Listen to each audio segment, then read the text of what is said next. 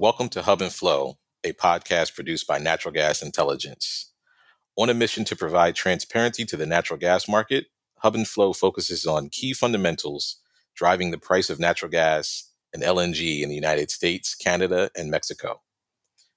Natural Gas Intelligence, or NGI, is a subscription-based price reporting agency, which means we provide trusted and independent natural gas pricing and news for the North American market.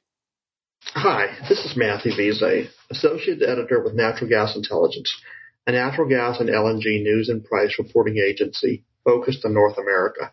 Thanks for joining me for another episode of NGI's Hub and Flow podcast. Citing evolving cybersecurity threats, the Federal Transportation Security Administration, or TSA, revised and reissued its cybersecurity requirements for natural gas and oil pipeline owners and operators. The TSA action requires pipeline owners and operators to establish a cybersecurity implementation plan, develop an incident response plan, and put in place a long-term program to proactively test and audit their cybersecurity measures. To provide some additional perspective on what this all means for oil and gas pipelines nationwide, we've invited Emily Malin, a Washington, D.C.-based pipeline regulatory attorney in the energy practice of the global law firm Sidley Austin, LLP. Emily, thank you for joining us today. Thank you for having me, Matthew. I'm really happy to be here. Well, I'd like to start our conversation with a bit of background about cybersecurity, specifically with regard to pipelines. What are some types of cybersecurity threats that pipeline companies face? I always think about in terms of what are the types of threat actors that a company needs to be aware of. And I think it falls into three primary buckets. So oftentimes when we think about cybersecurity threats, we think about terrorism. So the threat that a terrorist organization would create would be to the operational elements of the system that could result in, say, property damage or casualty events. The other type of threat actor we often think about are rogue nation states like Russia, and we think about North Korea, and we think about disruption to the energy supply chain or mischief that a rogue nation state or its proxies could cause that would create mischief or breakdown of a system, impact supply chains, have disruption to the economy. And then we think about criminal gangs, and their goal might be to get money, so ransomware attacks or things they could do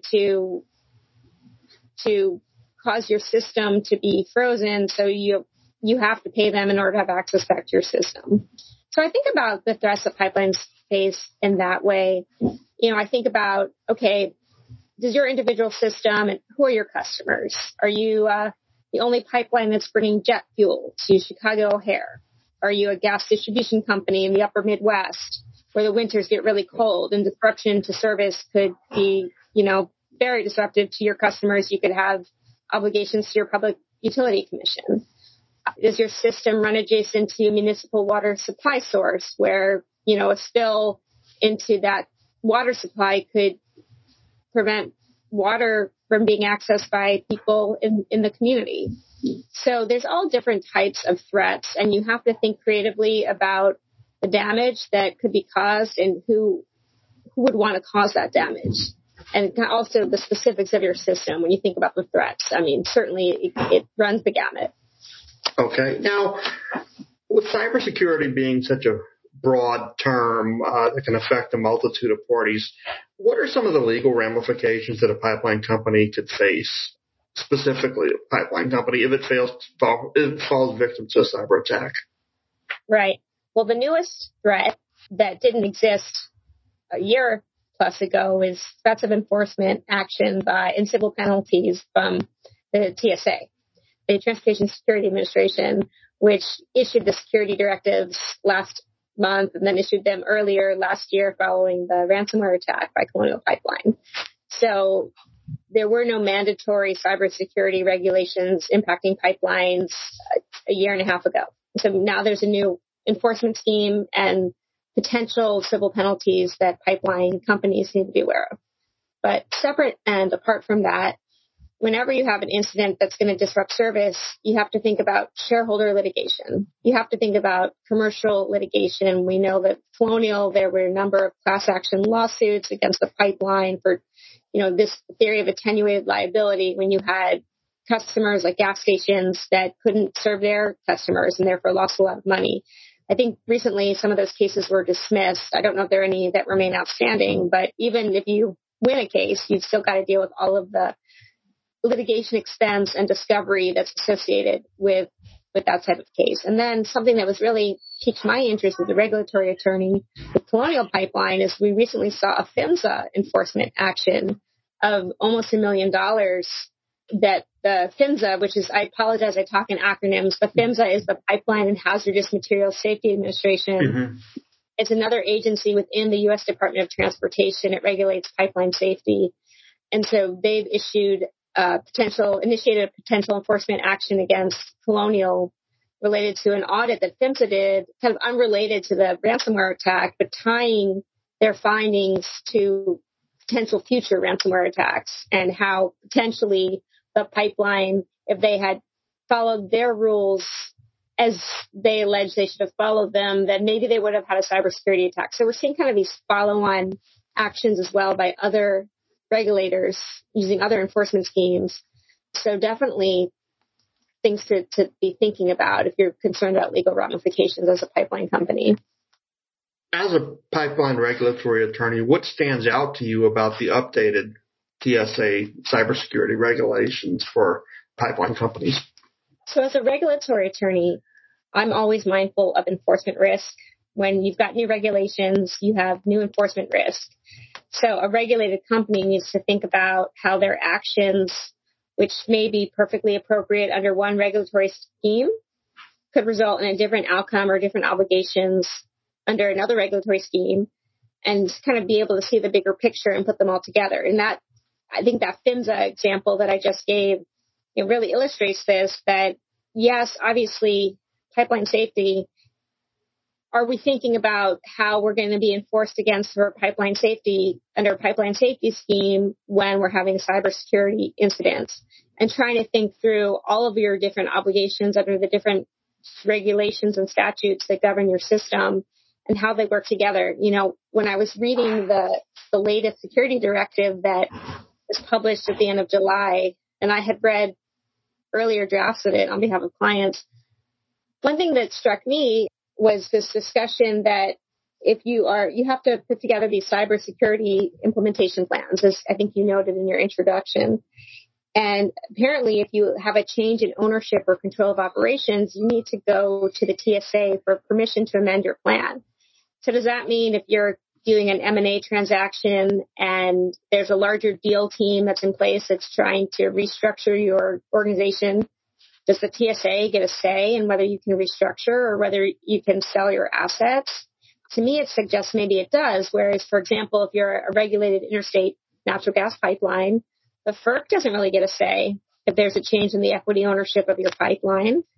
Suddenly now does the TSA get a say? So I think we always want to think about what are the different regulations and regulatory schemes and what are they trying to accomplish? And sometimes are those at cross purposes, or are we having to just think about all the different ways that one action could be addressed under different regulatory schemes? Like, for example, if you're a gas pipeline and let's say you have a cybersecurity incident and you have to shut down your system, right?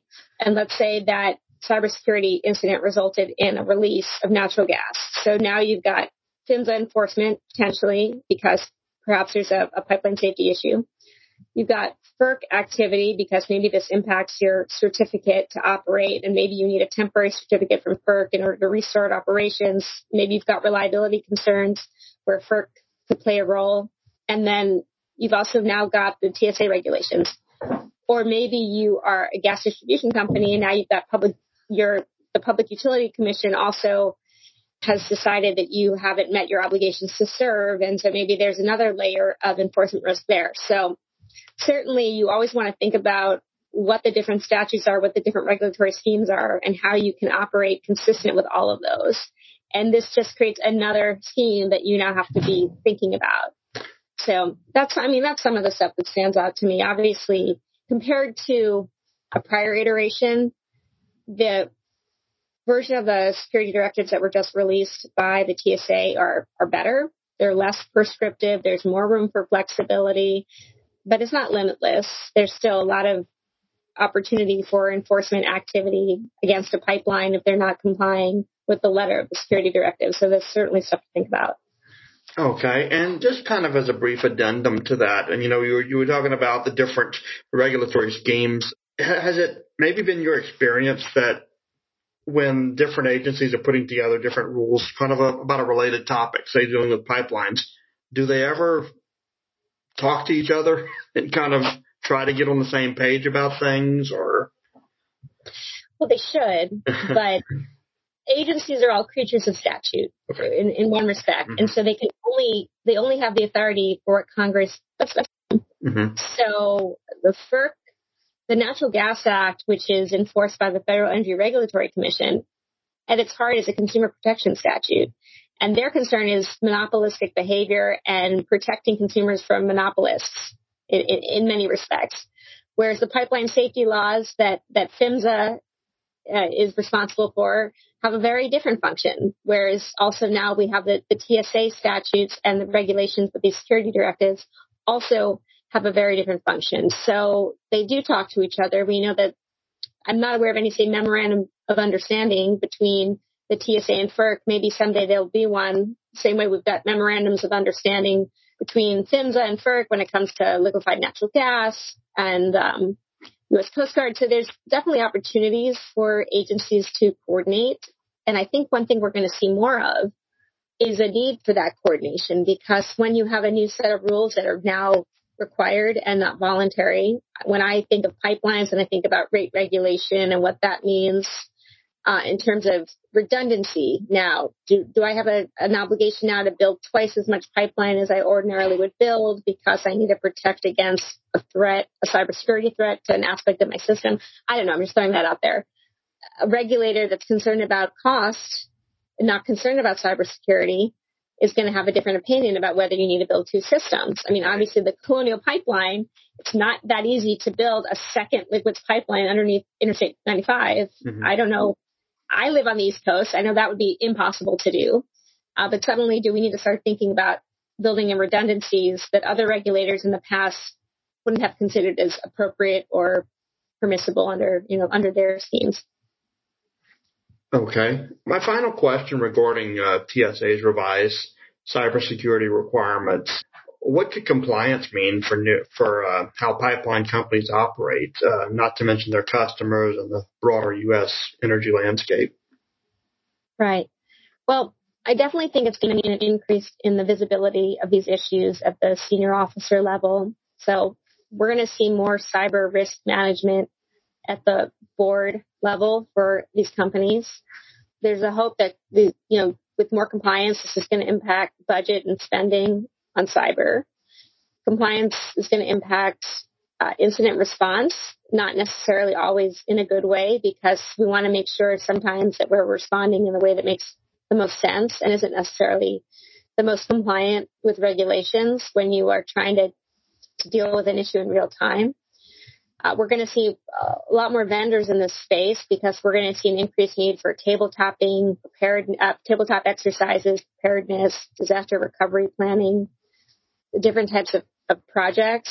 So I think certainly there's going to be more money spent in this area, more attention paid, potentially more CEO compensation tied, to these types of issues. And that's going to trickle down to consumers. Absolutely. And it's going to change how the industry operates to some extent because you just have a new enforcement scheme that didn't exist before. Okay. Well, based on our conversation, it sounds like the U.S. oil and gas pipeline companies will be busy sorting out the changes associated with the TSA action. However, that's all the time we'll have today to discuss this evolving topic. I'd like to thank our guest, Emily Malin, partner in the Emily Energy practice, with global law firm Sidley Austin LLP, for taking the time to share your insights with us. Sure. Thank you for having me. And I'd also like to remind our listeners that you can read more about TSA's revamped mandate in the July 23rd NGA article by my colleague Leticia Gonzalez. TSA adds more stringent cybersecurity requirements for U.S. natural gas oil pipelines. You can find that article and links to related stories at NGI's website. www.naturalgasintel.com. This is NGI Associate Editor Matthew Vise signing off. Thanks for listening. Dependable data drives informed business decisions. Trust NGI to provide your natural gas and LNG data for North America. If your business requires daily, weekly, or bid-week pricing data, forward curves, or flow data, NGI has a reliable product suite to support you.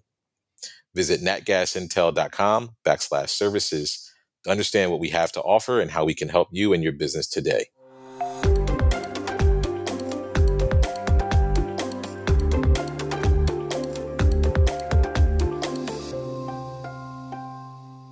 Thank you for listening to NGI's Hub and Flow podcast today. We encourage you to subscribe to the podcast, rate and review it, and please do share it with your colleagues. A trusted provider of natural gas news, data, and pricing information for North America, NGI offers subscription-based products. Please visit natgasintel.com if you are interested in NGI and our services. If you would like to dive deeper into this subject, additional resources are available on our website as well. Just visit natgasintel.com and click on the resources tab to find the podcast page.